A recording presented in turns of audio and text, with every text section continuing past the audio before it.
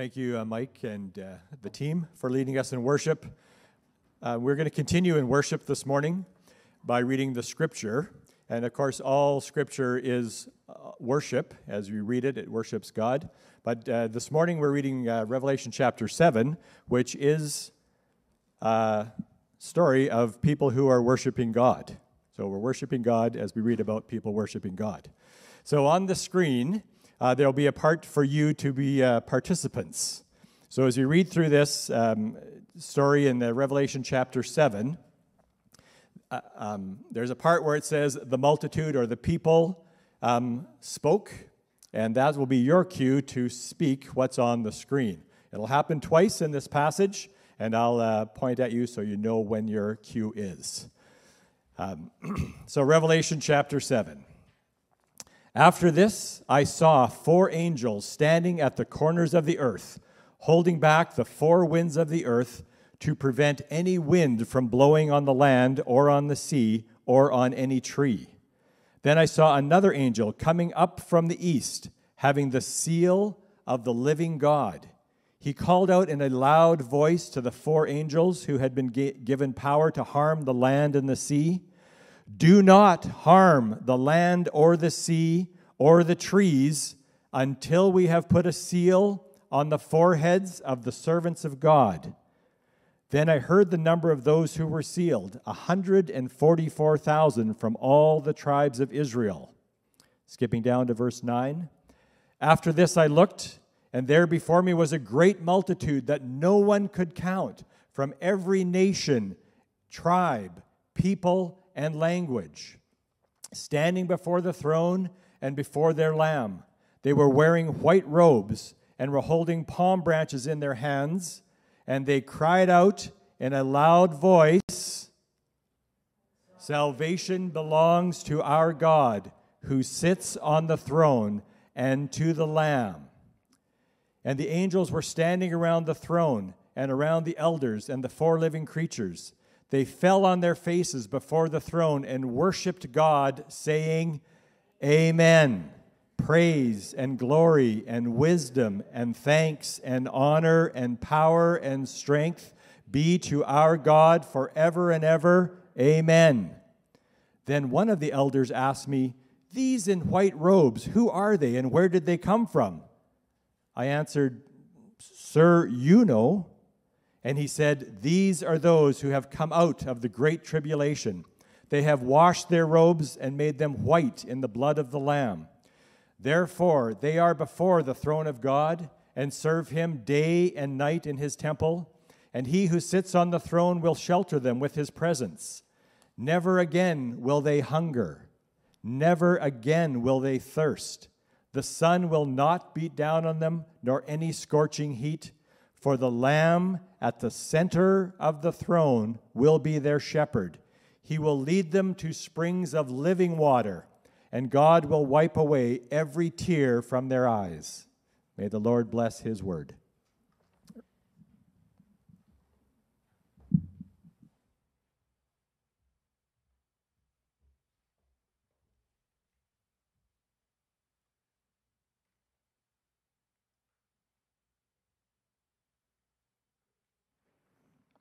All right, I get to dismiss the young kids in the room. So if you're in elementary school, there is a class that will be for you with great volunteers. And if you're in junior high, there's also a class with a great volunteer.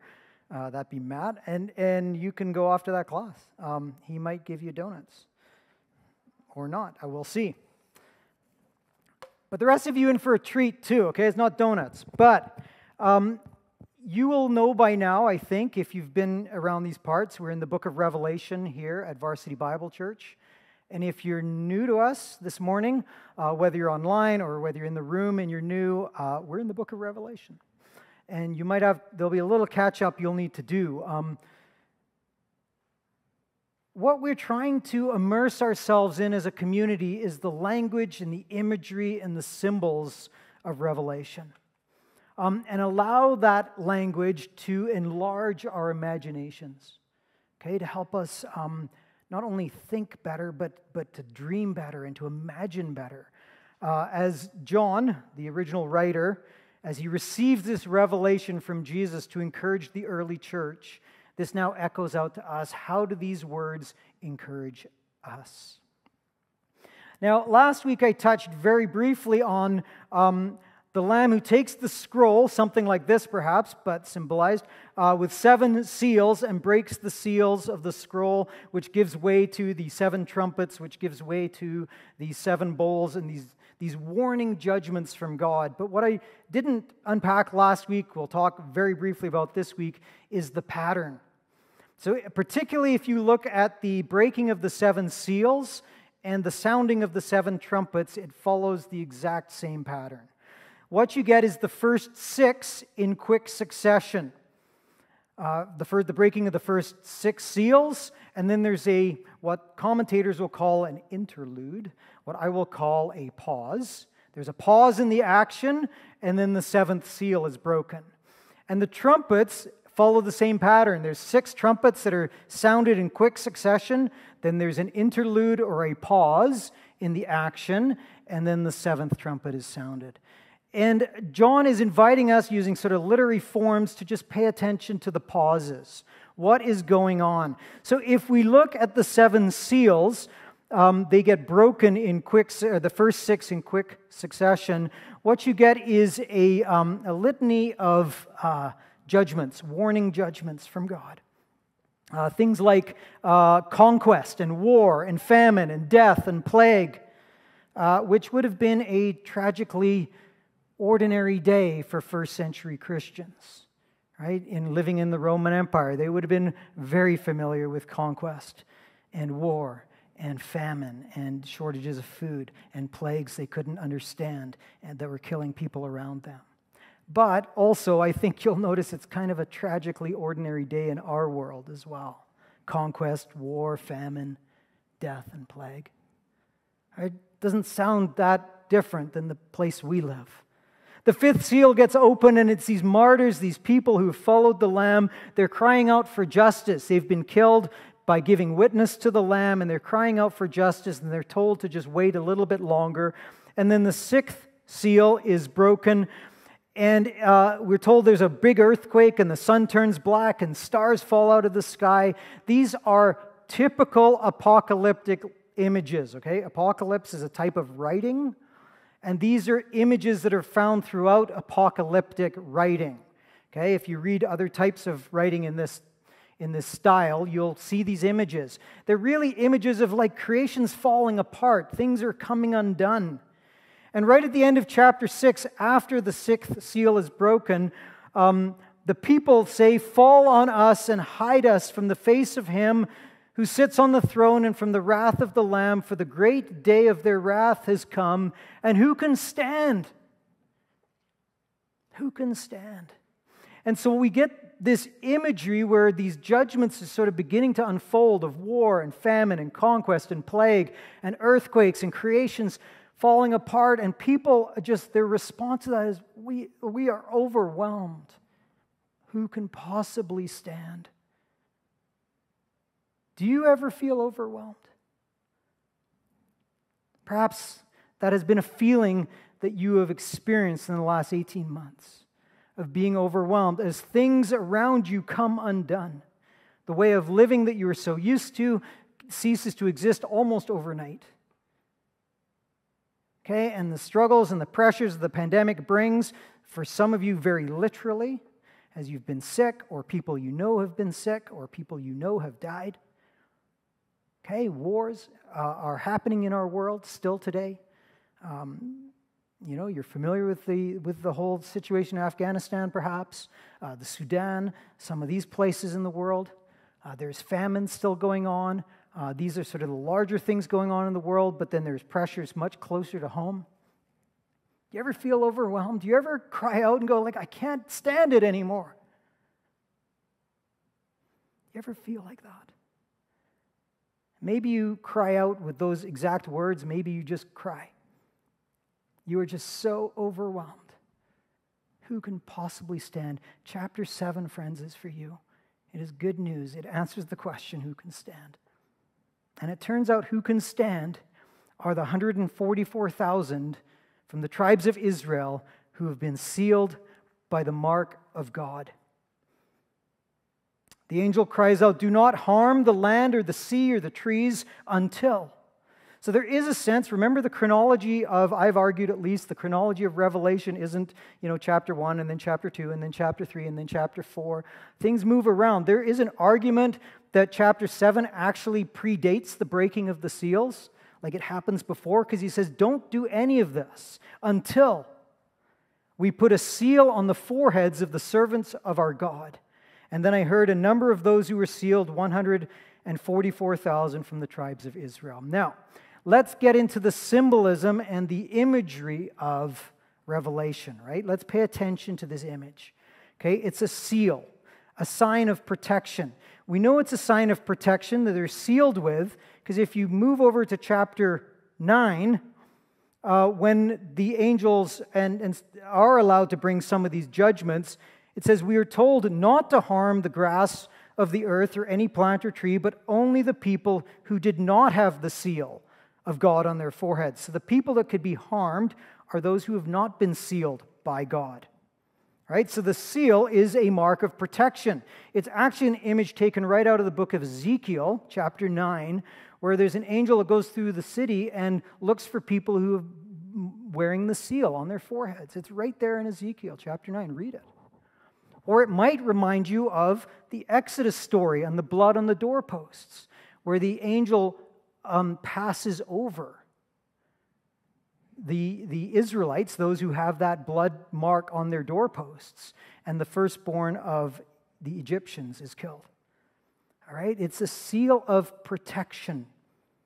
It is also, however, if you carry on in Revelation, chapter 14, verse 1, then I looked, and there before me was the Lamb, who we sang of this morning, standing on Mount Zion, and with him the 144,000 who had his name and his father's name written on their foreheads. So it's not only a sign of protection, it's a sign of belonging. Right? I've got, 100 books. Maybe I got more than that. Whatever. I have books in my office, and they all have my name written in them because they're my books. And I don't want you to take them. Well, you can borrow them. By all means, I'll lend you to them. But I kind of want most of them back because they're good books. They cost some money, and I want them back. Right? I put my name in my books because they're my books. That's what's being imaged here, all right? It's an image. It's not like God has tattooed his name on your forehead. It's a symbol. It's a symbolic, you've been sealed with the name of the Lamb and his Father. It's a seal of belonging, okay?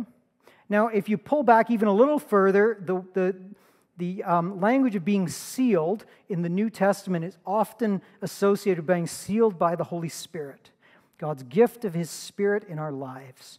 Now, that doesn't come out in the Revelation text, but if you bring in Ephesians, for example, we're told that the Holy Spirit is God's deposit and seal in our lives. So it's possibly here an allusion to the Holy Spirit, who is who protects us and is a mark of belonging. Okay, so just hear that image. It's a really rich image. I've been arguing all through this series that numbers are to be read symbolically. So the 144,000 is a symbolic number, is what I'm arguing, not a literal number. 12 is used in Revelation to represent the people of God. 12 tribes of Israel, 12 apostles, and then we get into the 24 elders around the throne, which is 12 plus 12. My math is good enough to figure that out. 144,000 is 12 times 12 times 1,000. Okay, so it's the whole people of God, 12 times a lot. Okay, so the image there is a lot of people, which is precisely what John sees. When he turns, if you listen to Murray read the chapter, when he turns, it says, I looked, and and there before me was a great multitude that no one could count. Even though there is a number given, 144,000, the point is, it's bigger than you could possibly count. From every tribe, nation, people, language, standing before the throne and before the Lamb. Okay, the point is, this is not an elite group. Like, I don't know how you've grown up reading Revelation, in my younger years, was surrounded by people who were like asking, like, am I part of the 144,000 or not? That misses the point altogether. It's not a literal number, I think, because when John sees the very thing he hears, what he hears is a multitude too many to count. This is the promise to Abraham fulfilled, where God said that Abraham would be the father of many nations, representing the people of God. And now here they are, the many nations, standing before the throne. And they are the followers who have washed their robes in the blood of the Lamb. That's what the angel says. Who are these people? Where are they from? And John answers, I don't have a clue. You tell me. And the angel does. He says, they are the ones who have come out of the great tribulation. They have washed their robes and been made white in the blood of the Lamb. In other words, they've deliberately aligned themselves with the Lamb who was slain. The idea of wearing a robe that's been washed in the blood, again, image, right? So we think of that, and correctly so, as we sang this, nothing but the blood of Jesus. It washes us clean. We're forgiven people. They're white robes that have been, somehow we've been washed, okay? Our sin has been forgiven. That's part of it. But think about a robe, or to use a more modern term, a jersey. You put on a Calgary Flames jersey, that's the team you're on. You're declaring allegiance to that team. So wearing robes that have been that are washed in the blood of the Lamb is also, not only is it an act of forgiveness, it's an act of allegiance. These are people that have they've declared their allegiance to the Lamb who was slain. That's who John envisions in this multitude. They are followers. And notice that they come out of, or maybe have gone through, depending how you read that, they've gone through the Great Tribulation. Again, there is a reading of Revelation that I grew up with that had this idea that people would be sort of plucked out of the earth before the Great Tribulation. If you want the technical language, pre-tribulation. You're sort of rescued before the tribulation. It's the rapture. There is, you might be surprised to hear, in the book of Revelation, there is no rapture. Okay, that is actually drawn from scriptures in other places, which, in my understanding, perhaps have been misappropriated. All right? I think Revelation tells us that we're going to go through hard things. Right? This interlude, this pause, is right in the middle of the breaking of the seals, right? It's between number 6 and number 7. It's right in the middle of these difficult things that are happening in our world. And when John asks who these people are, he's told they're people who've gone through or come out of, endured the Great Tribulation. Okay, this might not sound like good news to you, but it is honest, right? There will be times where you are going to struggle. There are times today, I'm guessing some of you are struggling. You feel overwhelmed. Who can stand? How can I possibly cope? How can I continue to put one foot in front of another? What hope do I have? Well, the hope you have is that you have been sealed, friends, by the seal of God, and God will protect you. And God owns you. You belong to Him. That's good news. So even though we go through the tribulation, we don't go through it alone. God is with us, protecting us, walking alongside us. Okay, that's the first interlude, and I think it's tremendous news. We could probably pause here. It's probably great enough news, good enough news. It is good news that God is, as Christians, as followers of the Lamb, we've been sealed. He protects us. We belong to Him. He walks with us. The second interlude, though, I want to bring into focus because it also is important. It answers a slightly different question. What comes into view in chapters 10 and 11, so this is now between trumpet number 6 and trumpet number 7, right? That pattern. The second pause is it brings us back to the scroll. So the seals have now all been opened, and you're like, where did the scroll go? Well, the scroll comes back into view in chapter 10. This angel brings the scroll to John and invites John to eat it. And again, it patterns itself after the book of Ezekiel, where Ezekiel's given a scroll to eat. Okay, figurative. Okay, he's not trying to eat paper. It's the content of the scroll is being digested. It's almost like a meditative, like you're taking it in and letting it shape you. And there's a message on this scroll, right? So in chapter 10, it says, the voice that I'd heard from the heavens spoke once more, go and take the scroll that lies open. Now there's all kinds of, you just be aware, there's commentators who argue about whether it's the same scroll as the one in chapters 6 that the Lamb opened, but I think logically, it's now an open scroll, right? What just happened in the action previous is the Lamb opens a scroll. So you kind of think it's probably the same scroll. That's where I'm going to land. And John is given that scroll to eat, to digest, to take in its message. And then chapter 11 is the message of the scroll, and it's a parable. And I'm going to read it to you. It's worth hearing. It's a bit complicated, partially because this chapter 11, is absolutely loaded with imagery from the Old Testament. I'm going to read you 13 verses. And in those 13 verses, there's at least 16 allusions to and images drawn directly from the Old Testament. Like, it's like one of those pictures, where you get like a picture and another one, you got to find, 16 differences between the two.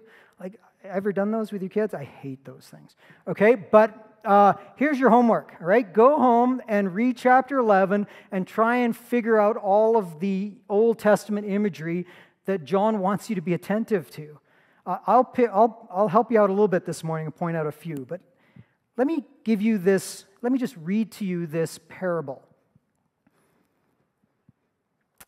Chapter 11, starting in at verse 1, and I'll just read 13 verses here. So, hear God's word a second time.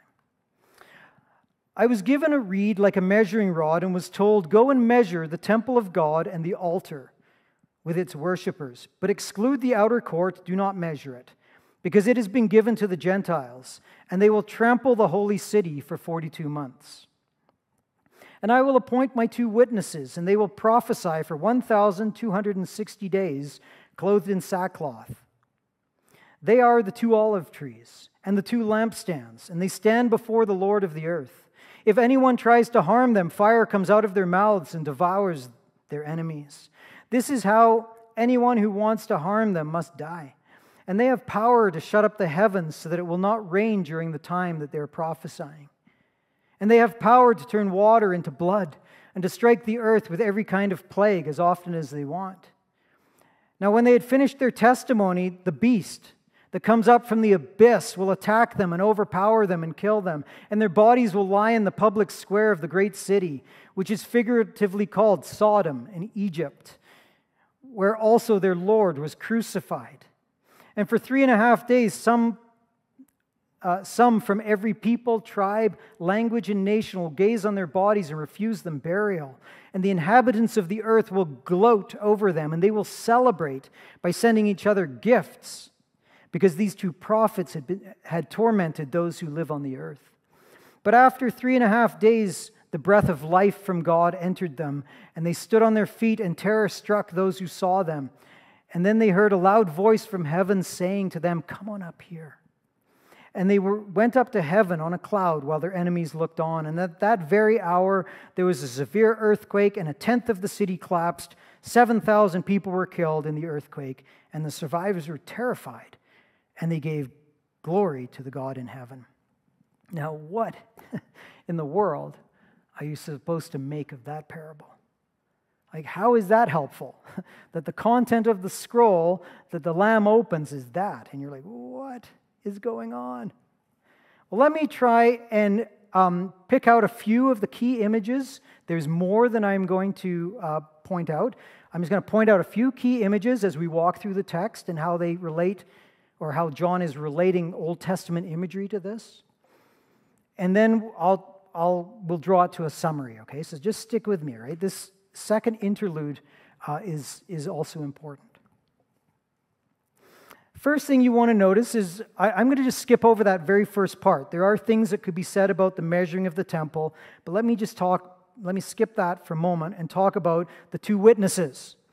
And again, I don't know how you've grown up reading this. I was traveling in circles in my high school and young adult years where there was conversation about who these people would be. They're going to be two literal witnesses. And, the conversation even was like, well, it might be you.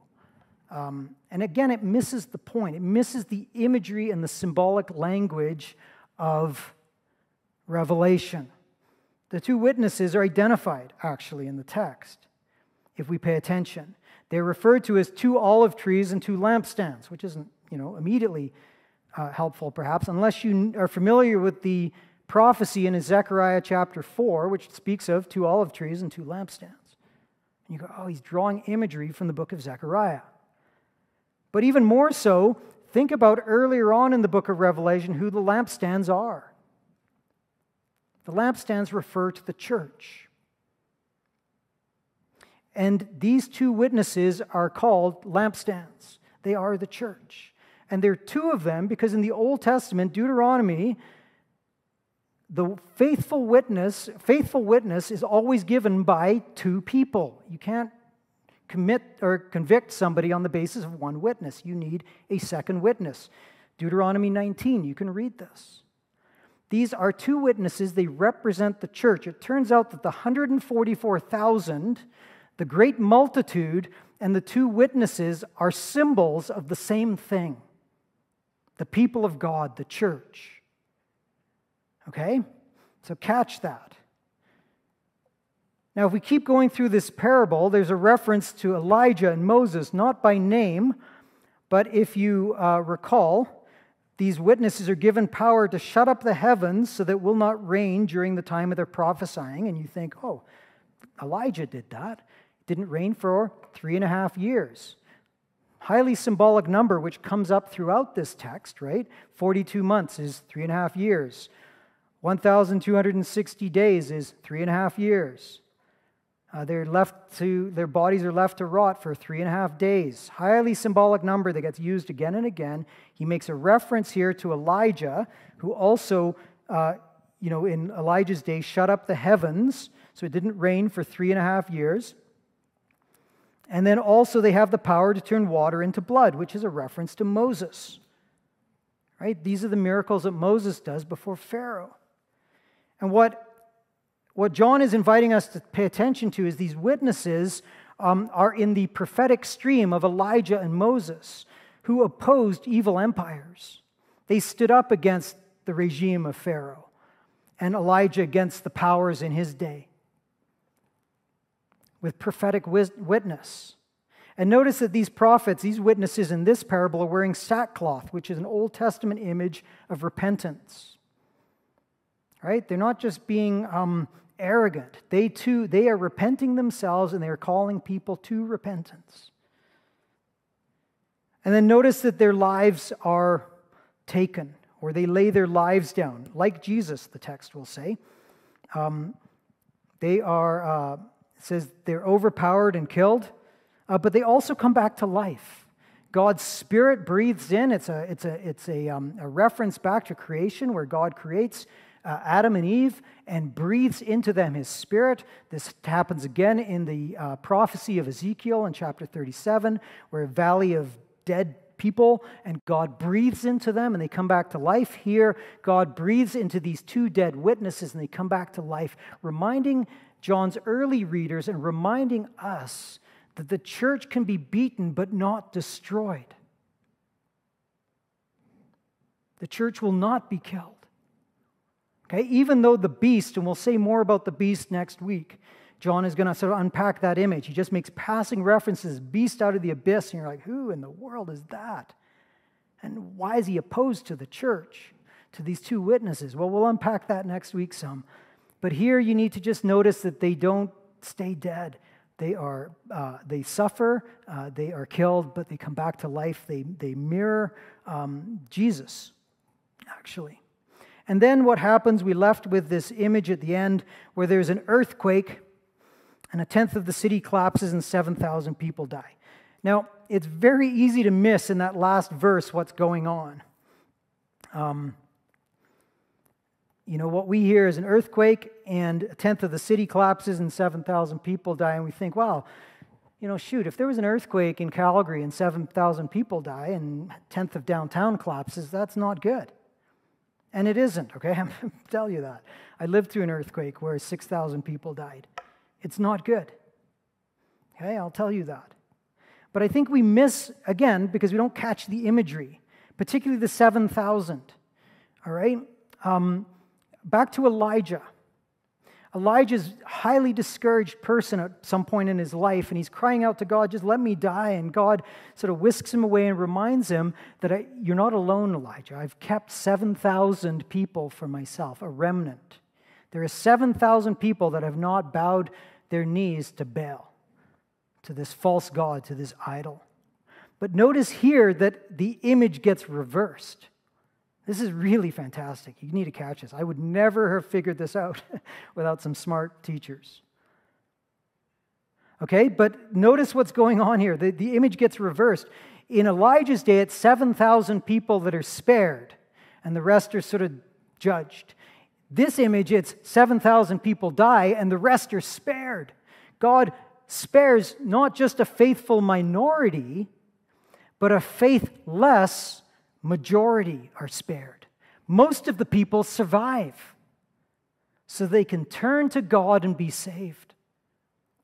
And what's happening in this parable, you need to see it, is God's incredible mercy and longing that all people would come to know Him. Remember, if you were around a couple weeks back, I quoted from Ezekiel where God says, I don't desire the destruction of the wicked, but I long for all people to come to myself. That's what's happening here. For sure, some of them are judged. God will judge evil and wickedness, but in God's mercy, most of them are saved. A tenth of the city is destroyed, for sure, but that means 9/10 is saved and have the option or the opportunity to turn to God, which, in this text, some of them do. And the survivors were terrified, and they gave glory to the God in heaven. All right, so those are some of the images. Now let me just stitch it together for you. Okay, and let me just quote here from the Bible Project. Okay, the warning judgments through the seals, the breaking of the seals and the trumpets, did not generate repentance. Okay, let me just read to you. I'll come back to the quote. In chapter 9, after the breaking of the seals and the sounding of the trumpets, there's this little summary verse. It's after trumpet number 6 and before this little interlude. The rest of mankind who were not killed by these plagues still did not repent of the work of their hands. They did not stop worshiping demons and idols of gold and silver, bronze, stone, and wood. The idols that cannot see or hear or walk. Nor did they repent from their murders, their magic arts, and their sexual immorality or their thefts. Okay, a little summary statement before this second pause, that the people of God, despite God's warning judgments, saying, turn from your evil, wicked ways, they don't. But now here they do. What's different? Well, here's how the Bible Project summarizes this passage.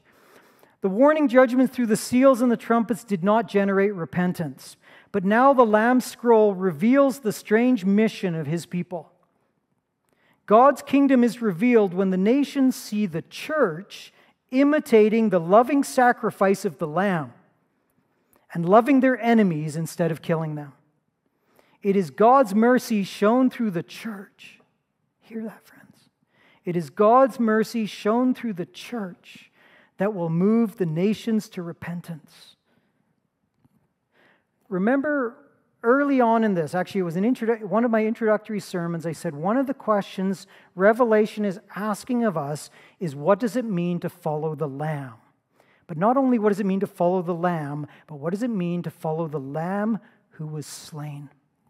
Well, friends, what it means to follow a Lamb who was slain is that I and you and we as a church be willing to lay our lives down for the other, for our friends, for family, for our neighbors, for strangers, foreigners, and even enemies. Jesus says, greater love has no one than this, that he lays down his life for his friends. The definition of friendship in that text, I think, is pretty encompassing. And we're called as a church to lay our lives down. The second interlude is asking the question, how are we supposed to live in the midst of this chaos? And the answer is you lay your life down.